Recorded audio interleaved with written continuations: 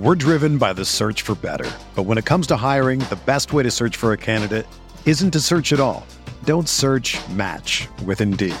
Indeed is your matching and hiring platform with over 350 million global monthly visitors, according to Indeed data, and a matching engine that helps you find quality candidates fast. Ditch the busy work. Use Indeed for scheduling, screening, and messaging so you can connect with candidates faster. Leveraging over 140 million qualifications and preferences every day, Indeed's matching engine is constantly learning from your preferences, so the more you use Indeed, the better it gets. Join more than 3.5 million businesses worldwide that use Indeed to hire great talent fast. And listeners of this show will get a $75 sponsored job credit to get your jobs more visibility at Indeed.com/Blue Wire. Just go to Indeed.com/Blue Wire right now and support our show by saying that you heard about Indeed on this podcast. That's Indeed.com/Blue Wire. Terms and conditions apply. Need to hire? You need Indeed. This podcast episode is brought to you by Coors Light. These days, everything is go, go, go. It's nonstop hustle all the time. Work, friends, family expect you to be on 24/7. Well, sometimes you just need to reach for a Coors Light because it's made to chill. Coors Light is cold lagered, cold filtered, and cold packaged. It's as crisp and refreshing as the Colorado Rockies. It is literally made to chill. Coors Light is the one I choose when I need to unwind. So when you want to hit reset, reach for the beer that's made to chill. Get Coors Light in the new look delivered straight to your door with Drizzly or Instacart. Celebrate responsibly. Coors Brewing Company, Golden, Colorado. What up, listener? We wanted to take a second to thank you for listening to this Blue Wire podcast.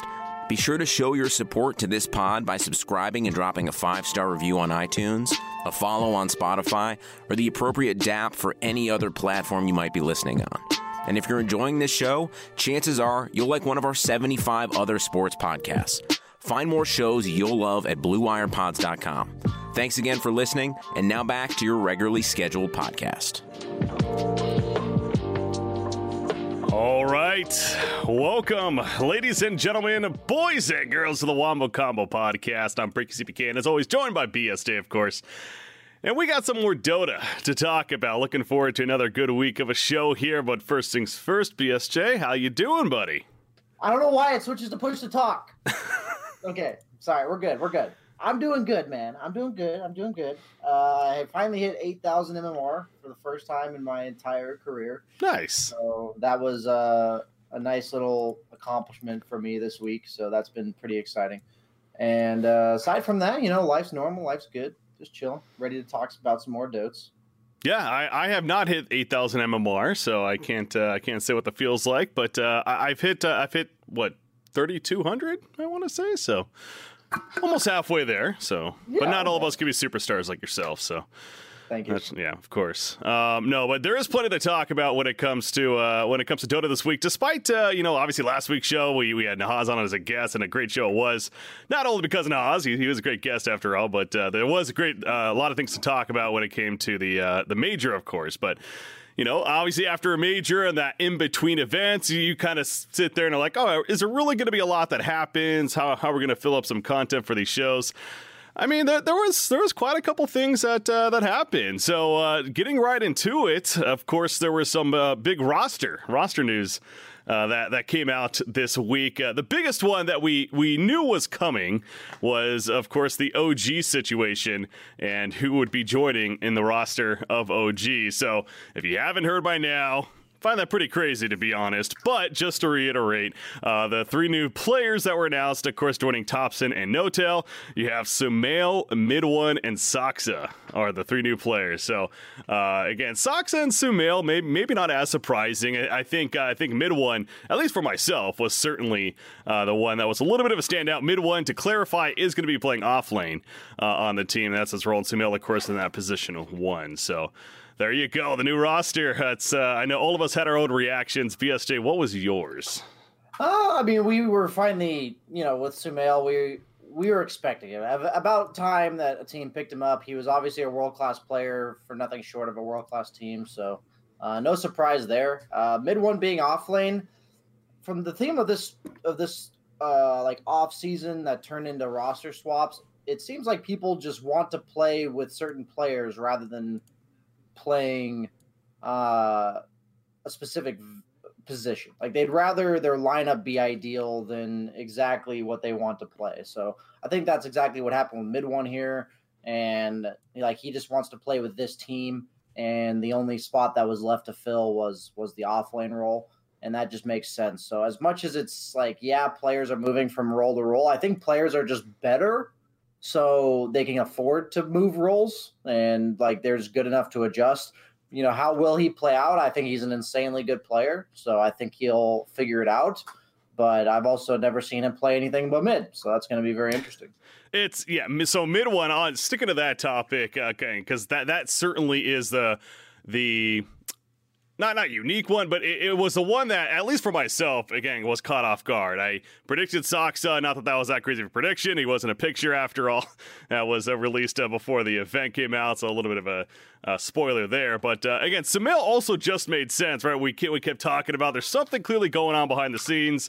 Sure enough, it was come to found that he's been just simply in the works with OG. Clearly, he was contacted earlier on in the season about this potentially happening, and that's why it played out as it did. But yeah, Mid One, we knew that he was out there, but where he would end up was a bit of a mystery, and here we are now. So, but going back to the ultimate point, being that he's an off lane, now Mid One's history, if I'm not mistaken, again, obviously an awesome player when it comes to his MMR, personal MMR.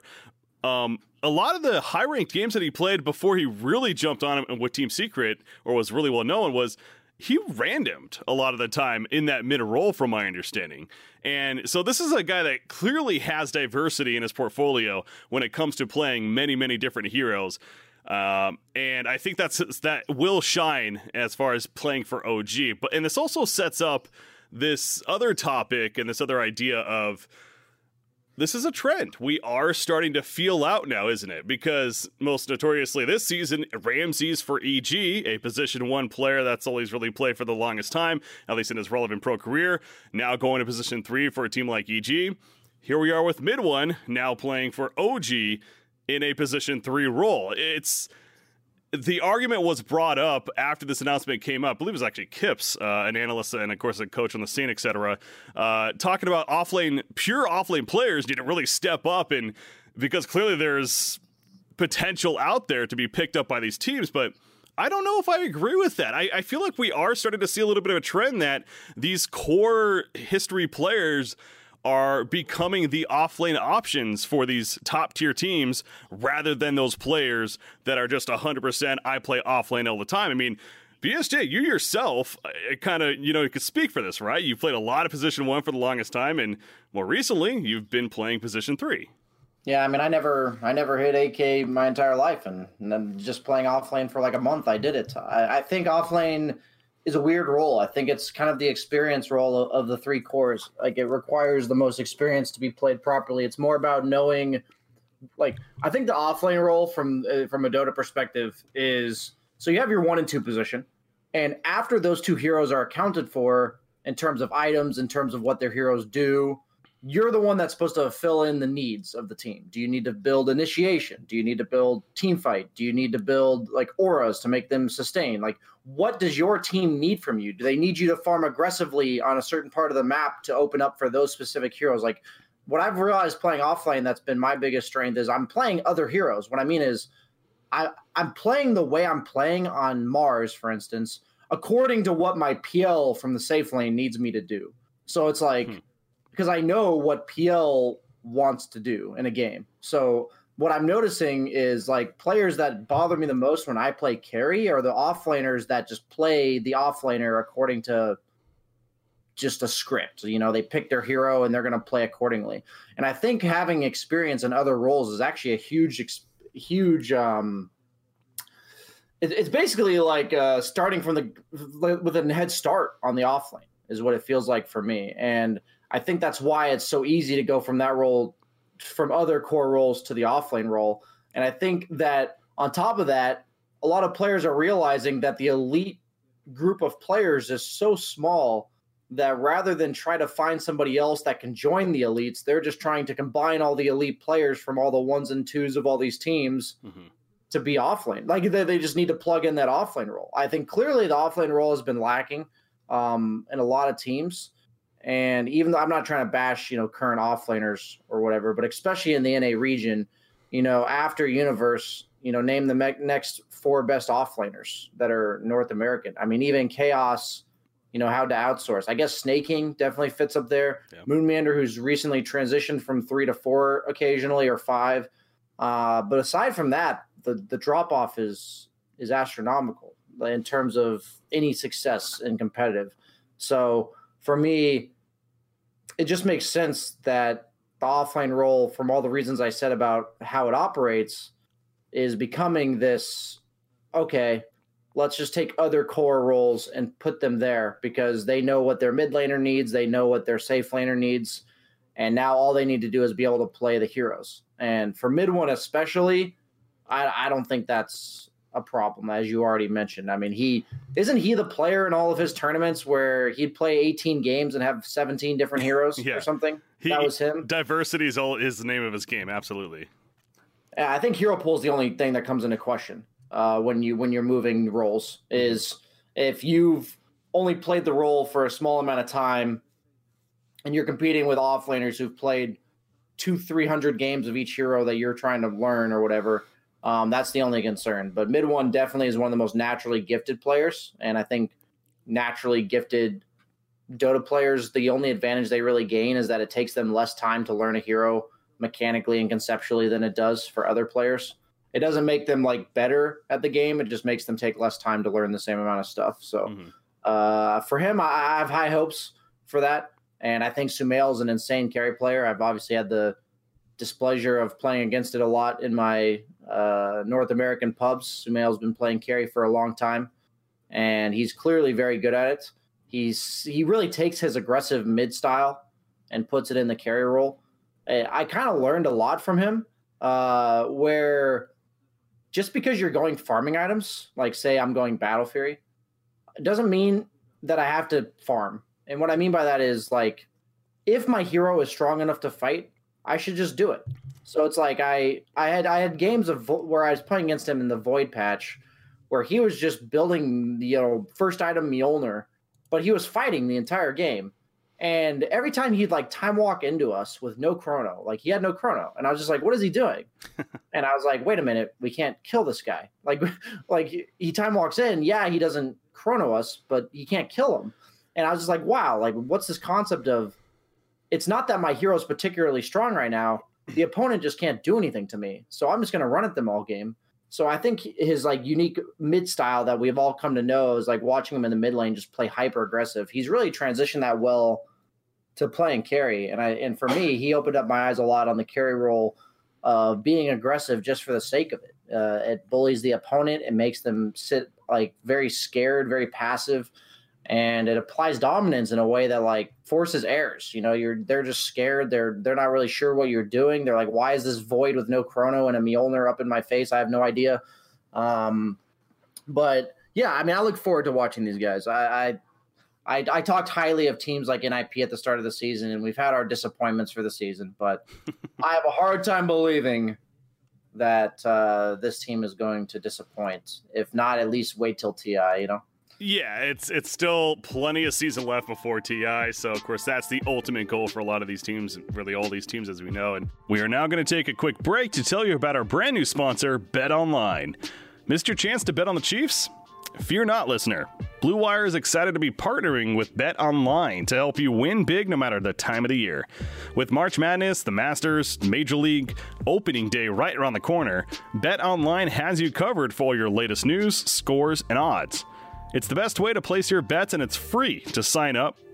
And plus, it's never too early to lay down your future bet for Super Bowl 2021. Head over to betonline.ag and use promo code BLUEWIRE to revive your 50% welcome bonus on your first deposit.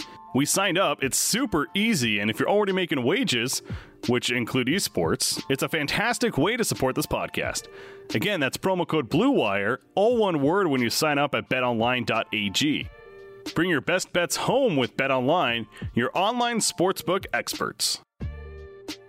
Yeah, to your point, it's interesting you're saying all that, and it's about the idea of Sumail specifically and how he's this really just aggressive player that knows really well that he can force the issue on all these heroes and what the timings are.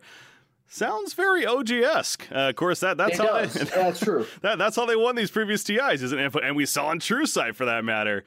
Which, by the way, I mean, we were planning to talk too much about that, but I'm sure you saw. Holy crap, that was yet again another masterpiece of content. We are so lucky and fortunate that Valve is willing to put in the resources and time to do such content. In my opinion, it is really cool to see the behind the scenes, and again to that. The idea that OG, you could just tell they're all about having fun and pushing the issue and forcing a team like Team Liquid at the time, now Nigma, of course, to make adjustments in a best of 5 grand finals and try to play like them. I mean, that says something about a team like OG. It really does. So, Sumail, of course, it sounds like on paper at least should fit in well. And yeah, it goes without saying, this is a team.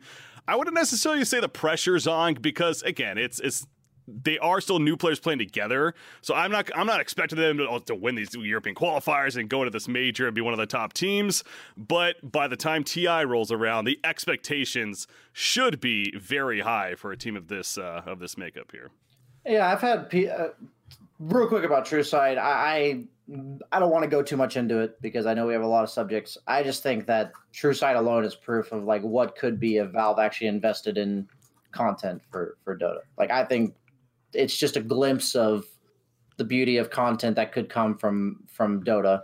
And it's almost bittersweet to me to see it because I'm like, wow, if they just put a bit more effort into content for Dota, this is how good it could always be, but either way, I think it's great, but leaving it there. The one thing I want to say is that I've had viewers in the past ask me questions like, can I play the way OG plays? Like Thompson, he's insane. Can I play like that? Can I just run around trying to kill people all game? And my overall response is like, there's a reason why nobody in the past has played like that. It takes 5 people. Like you can't do that with one person not doing that, right? Like if you have 4 people and the 5th person isn't making use of the space or he's not killing the towers because the opponent's responding elsewhere. If he's not applying pressure himself, then what's effectively happening is you're just killing people without accomplishing anything. That's what's happening. And I think going on your point that Sumail fits well into this team, I think Mid-1 and Sumail definitely fit the crazy bill that is required to be a part of OG in an effective way. I think people like ILTW were just much more consistent, conservative carry players. And I think that's a big part of why a player like that, despite being individually talented on a team of very good players, it just doesn't work. It just doesn't work. So I do have high hopes for them because that's a good point that you made and kind of reminded me. It does take the 5 crazy people to make what OG does work. And I think that they're core positions. I don't know too much about Soxa in that regard. That's a question mark for me. I have no question that Soxa is a good player, but that kind of goes along with the same thing of, I also knew ILTW was a good player, and that obviously flopped massively. So I'm curious to see how Soxa fits into the entire equation in terms of replacing Jerax, because Jerax is obviously exactly how OG played. He really did fit that bill perfectly. So and just curious to see how Soxa fits. Yeah, somebody's even bringing that up in chat. Can he fill Jerax's shoes? And that's almost just not even a fair question in my opinion. I mean, we're talking about one of the best position 4 specific players ever to play Dota. And, Nahaz even said it so well last week in our show that this guy he transcended the position. He really made it his own. And to expect Soxa to just fill Jerax's shoes and all of a sudden become the new Jerax is just not fair. So now with that in mind, again, obviously Soxa is a great player. I think the valid almost like criticism is, does he fit that bill of being willing and able to go crazy mode with the team? Because it seems like we have the history with, like you're talking about with Sumail and especially Mid-1, that we have that knowledge there. But Soxa is going to be the interesting one. Not to put it all on him, but certainly these 3-player announcements were big, as you would expect for a 2-time TI champion team back-to-back. And with a third one certainly in the sights for No-Till and Thompson specifically. The one last fact on this team before we do move on is, and many have talked about it, but isn't it something that 4 of these 5 players are mid players, or at least have played it in their history? I mean, even No-Till, of course, comes from that mid role, but especially mid one and Sumail more recently. The fact that they have that going for them is an interesting concept, but kind of goes back to that whole core argument. And sometimes that may be for the better, as long as they're willing to change their position and willing to make that sacrifice almost to an extent. So No-Till was an insane mid in Han, somebody says. Yes, he was. He played a great Rasta, or Pollywog Priest, as it was called in the game. All right. Yeah. Go. No, but let's move on. We have a lot to cover today. Okay. NIP, of course, another team that actually had some roster changes as well. Really interesting ones, in fact. But the changes that they ultimately ended up making, of course, we already knew about Gunnar.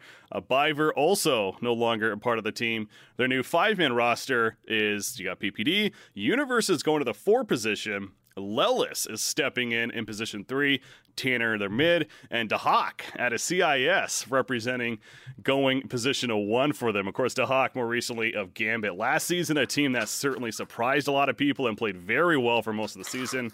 So a name that, if you remember that at least, certainly makes sense and could be a strong position 1 player for them. But new 5-man roster, what was your take on this one?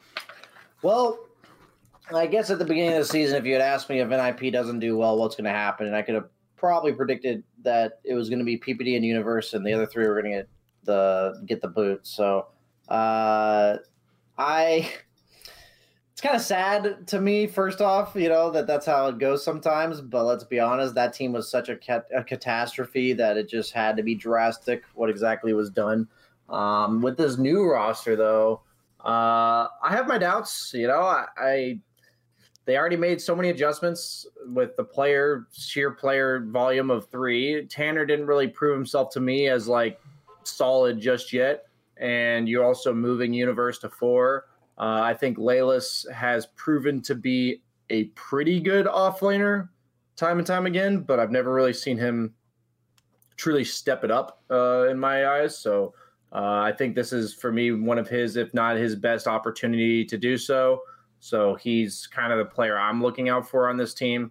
If he really finds his place to shine on this roster, I think he's going to be the real deciding factor of whether or not this team has success. And they're also playing in EU. So we'll see. I have my skepticism now after watching the first time around, but I think PPD, to be blunt, was more careful this time around with his roster than at the start of the season. It feels like they kind of just threw something together at the start of the season, and now they're being a bit more methodical and careful. So one could argue that, I don't know if this is actually the case, but one could argue it's almost a little easier to make a roster move like this and put a team together mid-season than it is after TI and going into a full new season. Because, in a full new season, it's just chaos all over, right? There's players moving all over the place, talking to all these different teams, and a lot of shuffling going on there, hence the shuffle madness. But now the downside is the obvious, that the availability isn't necessarily as high,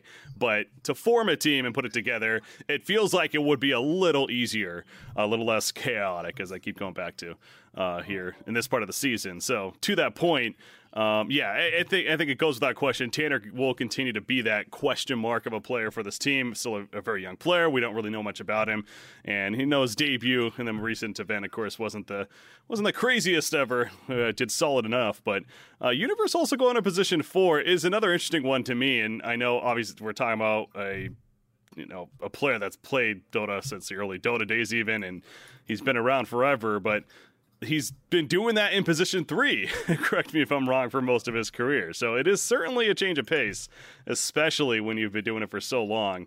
And you gotta wonder, how is he gonna fit in as far as position 4 goes? But the experience is definitely there, mixed with this skill. That's what these PPD teams seem to bring to the table, year in and year out, at least. So Yet another example of that. But yeah, the one other point I want to go a little bit further into that you touched on was the fact that they're in the European region. And, we'd mentioned that when they announced the whole roster change in the first place, but taking a little bit deeper look into it and kind of realizing it's kind of how fair is it? The idea that they started in Europe the first cycle, they got to go to North America qualifiers the previous cycle, and now here they are back in the European qualifiers. We've had instances in the past in previous seasons where Valve has explicitly told teams they cannot play and bounce around regions, yet for whatever reason NIP this season has been given that opportunity to bounce around regions almost at will, it feels like. And it kind of goes back to the ultimate problem that there isn't this overseer from Valve or this commissioner of sorts that, is putting the fist down and be like, no, this is the move and you have to stick to this ruling. It seems very willy-nilly a lot of the time, and I think this is unfortunately another example of that. Love PPD, but it seems like he keeps kind of getting around the system somehow, and here they are back in Europe, which... one could argue is obviously it's much tougher and they know that than it is to NA, but their ultimate logic is that they're preparing for TI. So they want to play against this great competition. So that makes sense. And in a sense, it's almost harmful for them to play in the Cycle 3 European region when it would be quote unquote easier to play in the NA region. But I still feel like it's worth the debate and worth addressing that it just doesn't seem fair. Yeah, I agree. I think as a segue, really the only thing I have to say about it is it seems like next season they are doing stuff to address this, like a soft roster lock type of, or like region lock type of scenario. So I don't really have much else to say other than I agree it is unfair that a team can just do that kind of on a whim.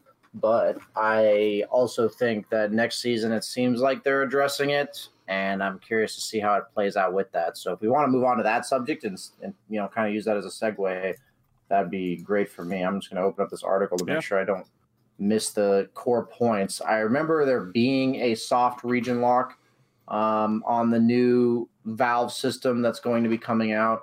What I was confused about, and I genuinely, is it a rumor or is it confirmed that this is happening? Yeah, I realized I had the wrong link there. There was actually, so it's not 100% confirmed. It was I don't even want to call it a leak necessarily. It was just from sources, a post on Liquid Dota was actually posted concerning what was discussed at this meeting that we heard about, not only some top talent being there as far as even commentators, as well as representatives from a lot of the top tier teams went to the Valve headquarters in Seattle and they discussed the next season. And after that, then this is the post that came as a result of it with said sources. So it's not like an official post. We don't know 100% everything that's going to be in it. It's more of these are some talking points and what the believed next season is going to be like. I see.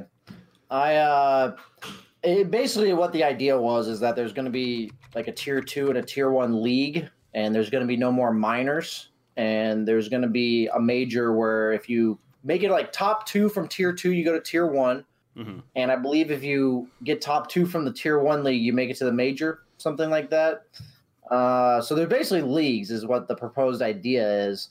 And is if you swap regions, you're forced to start over. Like you're forced to go back to tier 2 league from the open qualifier. Like the open qualifier feeds into the bottom league.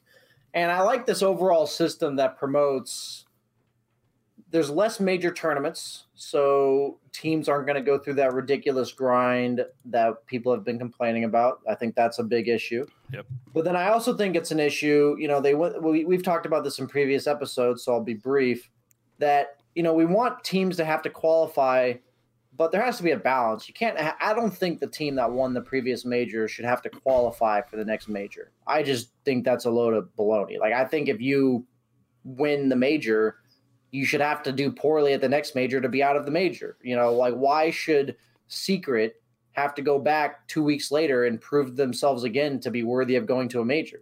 They just won, quite convincingly. So I think that it also would dictate the regions better in terms of rather than having, this region gets 3 invites, this region gets 2, whatever. You just give every region, 2 invites and keep the top 4 from the last, just some example of that where we're not promoting. It's not up to a judgment call anymore. If 3 Chinese teams made top 6 or top 5 or whatever, then 5 Chinese teams are going to the next major. That's just proof that region is better. But obviously you still have to have that bottom line where regions like North America, South America, the weaker regions will have 2 slots anyways, because then otherwise you're limiting their chance for growth, in my opinion. So all those things considered, I just hope that this kind of shenanigans coming out from NIP, I'm not even mad at them. They're just kind of abusing a system that's abusable. I hope it's not I hope it's not doable anymore.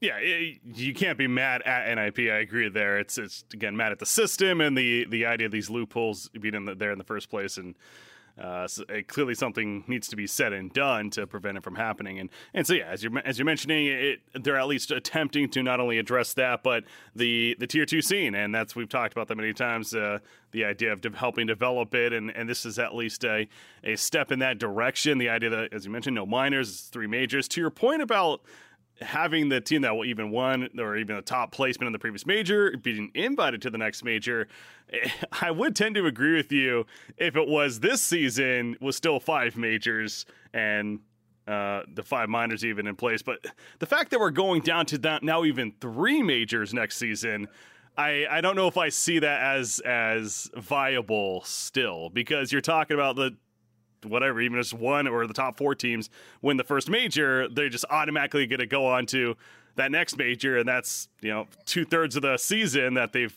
qualified for, in a sense, because they placed top 4 at the first major. Which, yes, I can understand that argument that just should be how it is, but I'm also fine with teams having to then play once again to compete for the next major. So I'm not personally as sold on the idea that they should be automatically qualified for the next one, mainly because we are cutting it down yet again in terms of the amount right there. But as far as the overall on this, again, it's exciting, but like I said at the very beginning, this wasn't an official post. This was just leaked information from sources that attended the event, or more so the meeting that happened.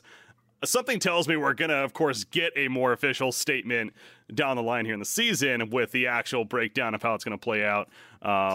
Whether that's closer to TI or not, we'll wait and see, I suppose. But it's at least exciting. It is, and the third-party tournaments, making a bit of a stronger comeback is, in my opinion, also fairly exciting, because that's definitely what the scene was built on, at least. And I think they, for the most part, do benefit and help mix it up. I would like to see that balance of having these third-party events mixed in with the DPC season, that official circuit. But because of the length of the DPC season here, these last 3 years especially, it's been harder to do that and have these intermediate events in between. So exciting, but again, we don't know the full knowledge there when it comes to this. Yep, I agree. I think that's a good point you make about the fact that there's only 3 majors. Yeah, I just, at the same time, hate to think that a team that won the previous major, it just depends to me on how long the qualifiers are after the major. Since there's only 3, I would expect there's probably going to be a decent amount of time between. Yeah. I think the pressure to remain at the top of your game 365 days a year is the problem. So if that's addressed, I don't really care how it's addressed. If that means that they get 2 months between one major and the next qualifier, such that, they can take 2 weeks off and then go back and work 6 weeks really hard, then I can get behind that, that they have to qualify for every single major. That's just my concern, because I think it does hurt the quality of competitive Dota 2 games for people to have to be on top of their game 365 days a year. That's my problem. So as long as that's addressed, and I think you make a good point about the fact that there's going to be a much larger space between majors, I'm good with that.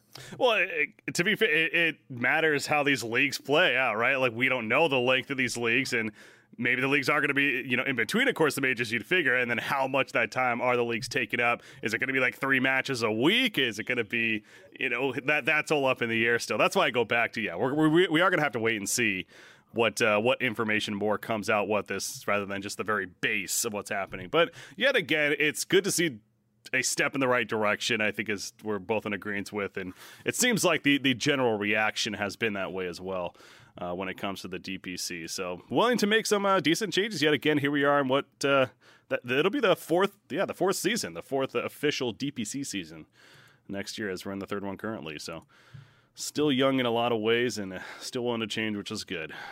So yeah, that information coming out, so worth at least discussing there. Now, back to this season, of course, the next event, the next cycle of events, really, we got our major qualifiers going to be starting up here. In fact, this weekend. This weekend, they start with the open qualifiers, and then into next week, of course, the regional qualifiers will be taking place. So, ESL Los Angeles 2020, it's pretty cool to see that. Still happy that we got an NA LAN this year in LA. I know, finally, right? And your pub games are going to be great during that time. We've talked about that as well. So extra excitement there.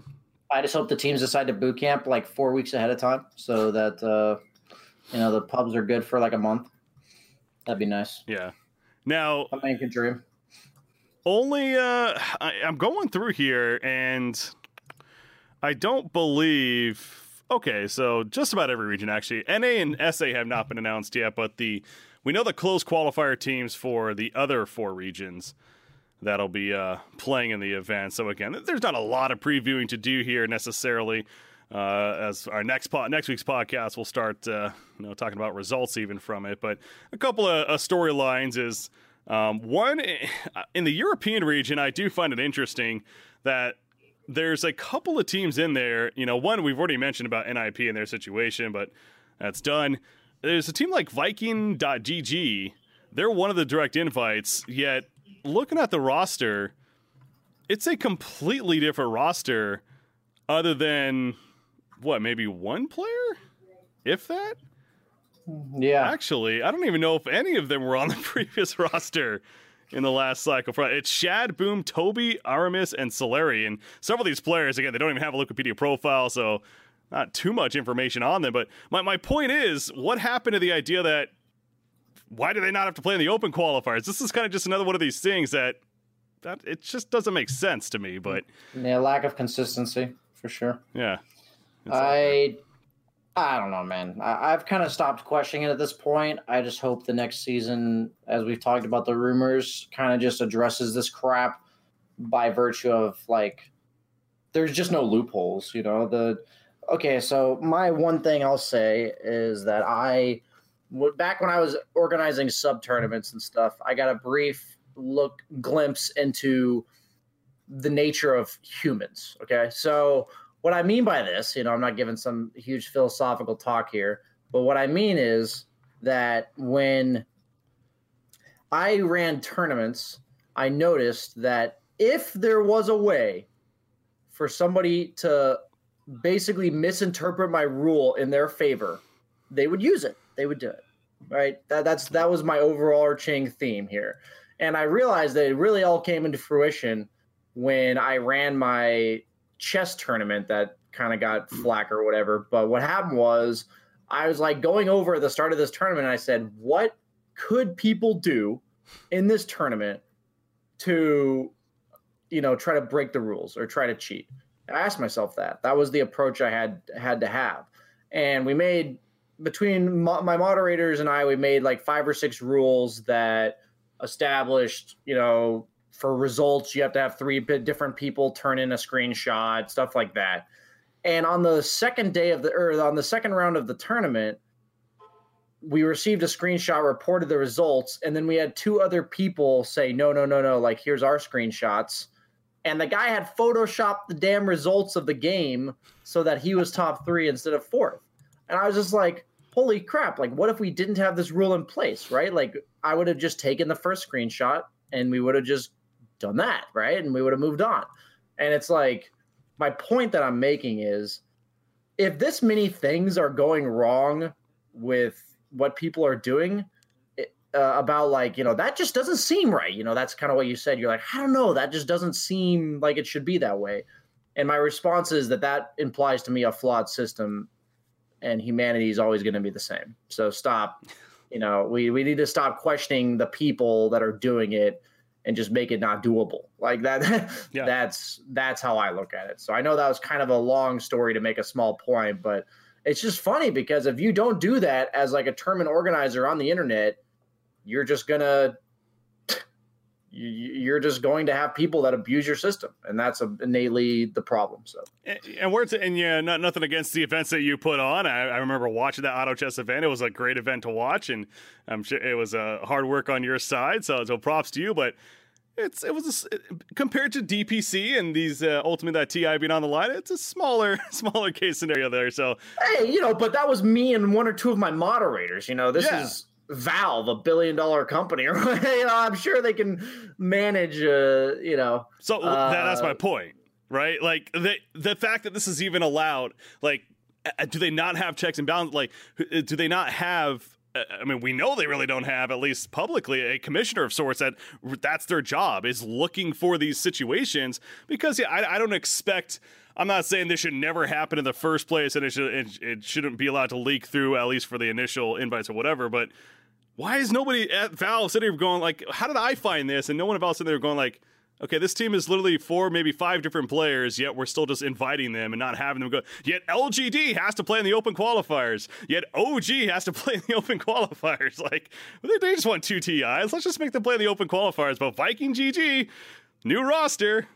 You guys, welcome. Come on in. It just seems silly to me. It really does. And for so many great things that Valve does with the DPC and everything else, these just they don't ruin it. But man, it's hard to just understand. It's hard to take it seriously sometimes. It is. I agree. Okay, there's my rant on that. Well, anyways, so to that point, again, OG and LGD, that's a reminder. They are both having to play in the open qualifiers. RIP to the teams that have to play, OG especially. LGD, hey, they lost last cycle in the open qualifiers. Let's see what happens, but good luck. How funny would it be if somehow they lost again in the open qualifiers and then they got like 6th at the last major, and then they just don't qualify directly to TI and then like lose in the close? Like, how crazy would that be, right? Like, that would be, mark my words, if that somehow happens, that this is the day I talked about it. So, hey, we did not see that coming last cycle, and LGD definitely shocked the world there. So, all right, we keep saying that, hell, the team that beat them, that I don't even know who it was. No one even talks about that team, but I don't even think the team that beat them actually got out of the open qualifiers. I think they ended up losing later on, anyways. Yikes! Yeah, yeah, right. I might be wrong on that, but point is, they both have to play in the open qualifiers because great system here. So. We don't know NA and SA yet, but so not much else to really go over here. We'll start going over the results come next week, of course. And by a couple of weeks from now, we'll know teams at the major. That'll be taking place for Cycle 3. Going back a little bit, I actually forgot, when we're talking about the roster news, so one we did look over, meant to bring up, is Cloud9. Cloud9 is back in Dota 2, by the way. They're making a comeback yet again, an organization that's, of course, pretty big in esports, and they've been involved in Dota 2 several times with different rosters. Never forget Sing Sing. Yep, Sing Sing. You got, of course, Eternal Envy's had history with them and crew, so now we're looking at the new one of, you got Pylai Dai, Flea, Misery, and then VT Faded, as well as Skem is their official new roster right here. So Misery back in that leadership role at playing position 3, by the way, so that's also interesting off the bat. But VT Faded, a great core player, more recently has definitely been up and coming, so excited to see him. And then Skem in that position 1. So a mix of Southeast Asia and really just flair from all over the world that's playing out right here. And I wanted to confirm something on them real quick. Let me pull up their announcement. The team will be playing in the Southeast. So they're going to be playing in the SEA qualifiers here coming up, but they'll be representing North America in the future events, is what they say in their statement. Interesting. So, they will have to play open qualifiers. So another team that'll have to go through that, but they're going SEA at least for this cycle. Yeah. I mean, just another one of those teams that, to me, I just have a healthy amount of skepticism towards, other than really Misery. I love my boy Flea. I've played on teams with him before, and players like Skim, they've been stuck in the tier 3, bottom of tier 2 for a long time. And I always think there's a reason for it for every player. Whatever that reason is always a bit different. But all that means to me is they have something to prove. Just because they've proven themselves as good players isn't enough nowadays. You know, you can have the players of the world like them, or you can have the Thompsons, you know, the players that just are meant to be professional, you know, all-star level players. So we'll just have to see. It's a roster of a bunch of question marks for me. Mm-hmm. And that, to me, it just means that I always root for the players like that, especially players like Flea that I've played with before and I think are good guys and, you know, the type that I would root for. But aside from that, you know, I don't want to get my hopes up. That's all it really is. Yeah. Okay, I do have a clarification to make on it was actually brought up on the Viking.gg team specifically. I guess I was looking at it wrong. I was looking at the previous roster, and apparently this is a roster that they actually were using in the previous cycle as well, minus one player. Tanner was actually on this team before moving over to NIP. Oh. Boom replacing him as a new position too. So, okay, I misspoke there. So never mind that argument there. Not necessarily holding up. But damn it, still, Valve needs to be better now. Yeah, the argument still applies, even if it doesn't exactly in that case, yeah. work in this example, yeah. All right, anyway, so yeah, back to Cloud9. Again, this is out of these roster announcements that we had, it's kind of like, if you had to make a tier list, maybe the least expected to do very well, especially off the bat. Even when they come to NA, if that ultimately is their plan, I don't necessarily think that they're just going to step in NA and, you know, be a dominant team by any means. So, yeah, team with potential. Like I said, some young core player, especially in VT Faded, but we'll see how they're able to perform. But I personally, it's just cool to see. I'm more hyped about Cloud9 specifically, just being back in Dota. Yeah, that part of it's cool. I just hope that the reason why I say like I approach with skepticism is there's a reason why organizations don't come back to Dota for like tier 3, tier 2 teams, and that's just because it's hard to trust that team will have any level of success. So I hear this Cloud9 thing, and I just almost hope this team has some semblance of success, just so organizations are more inclined to come back to Dota, because a lot of them have kind of just given up. Yeah, overtime on and off, but good to see them back, and we'll see how they perform. All right, so moving on to the last topic that I just wanted to bring up as winding down here in the show. We got the ESL. Again, they announced going into the season that they're going to be doing their official pro rankings that they'll even use to help their own tournaments that they run. But always fun. This is just fun talking points to go over. And they just announced their pro rankings for after the last major that took place. So your official rankings as of now, you got 1, Vici Gaming at the top spot. You had Secret as a runner-up, Evil Geniuses in 3, TNC in that 4 spot, and then Alliance rounds out your top 5 for the official world rankings here, according to ESL. So, it is interesting seeing Vici Gaming at top, considering they didn't win one of the first 2 majors, but they did very well in both of them, and I think that's where this is paying off. You know, the fact that the consistency's there. Secret, they didn't even play in the first major, and then, of course, they won the second one, so that's why they got that second spot. I think if you really were making a power ranking just pure eye test, I think you have to put Secret number 1, but I understand why they have Vici Gaming number 1. Where else would it be more appropriate to put EG than third place? That's true, actually. That's my probably my main mean comment coming out from this leaderboard here. I'd say overall it's pretty accurate. The funny thing is Beast Coast is probably like the perfect 9th place team because they always get 8th or 9th in the majors. They just consistently, like, doesn't matter if it's the first major with weaker teams or the second major with a bunch of stronger teams, they're getting 8th, 9th anyway. And yeah, I think IG makes sense to me. I think this is pretty accurate. I would say that it's obviously, like you said, because of the fact that Secret didn't participate in the first major, it's a bit skewed from that. But aside from there, I believe that it is entirely accurate. I am very curious now if LGD and OG make it to the next major, if Beast Coast will still get 8th. That's what that's definitely a question mark for me, because they did it at TI, they did it at both majors. It's at this point, are they the EG of 8th place? That's the question. But TNC being 4th, I think, is also a bit much. You obviously they won the first major, but I'm kind of joining you on the skepticism there of whether or not that team can perform consistently across a bunch of patches. So Gambit maybe also a little bit of a question mark. I think I would rate Team Liquid higher than Gambit, but aside from that, these are fun, but it's all just arbitrary at that point. Yeah, it's the same thing with the power rankings in traditional sports too. I kind of like chuckle at it. It's fun to look at, but there's a regular season for a reason, right? That's essentially what we do here with the DPC. Ultimately, that leads into TI. So this whole these power rankings and what's really the point? Now, before the DPC existed, I actually think it made a lot of sense, of course, because again, teams were getting invited not only to major events, but even TI itself without or by these kind of ranking systems in a sense. There was no regular season that led them into it necessarily. So it has lost its relevance as far as what it really means over time, but it's still fun to have, and props to ESL, I suppose, for at least giving us discussion points there to talk about. There you go. Helping our content. We can only thank them. Yes, there we are.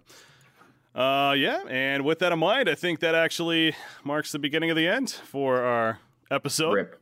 Yay, or something. I don't know what the proper reaction there is. Oh, it's been a good show. It's sad to go, but we'll be back next week as always, keeping the consistency flow going here. And we hope to have another guest on next week as well, so we'll see about making that happen. But BSJ, as always, anything else, any shout-outs here? No shout-outs from me. Just shout out to all the people who supported me on my AK journey, So I'm going to say no shout-outs from me, but I'm going to give a shout-out anyway, so... I'm good. I've said enough for today, as always, and I'll look forward to seeing you again next week, guys. All right, sounds good. Wombo Combo Podcast. We're wrapping up, ladies and gentlemen. Shout out to you guys for tuning in. Hit that follow button, guys, especially on our Twitch channel, as well as even subscribe if you like. It actually does help the show out, and all the prediction shows here. We're one of many throughout the esports scene under the prediction umbrella, and we definitely appreciate any and all support. So again, hit that follow button, hit the subscribe if you would like, and we will see you guys next week on the Wombo Combo Podcast. Until then, I'm Breaking CPK, joined by BSJ. Have a good night.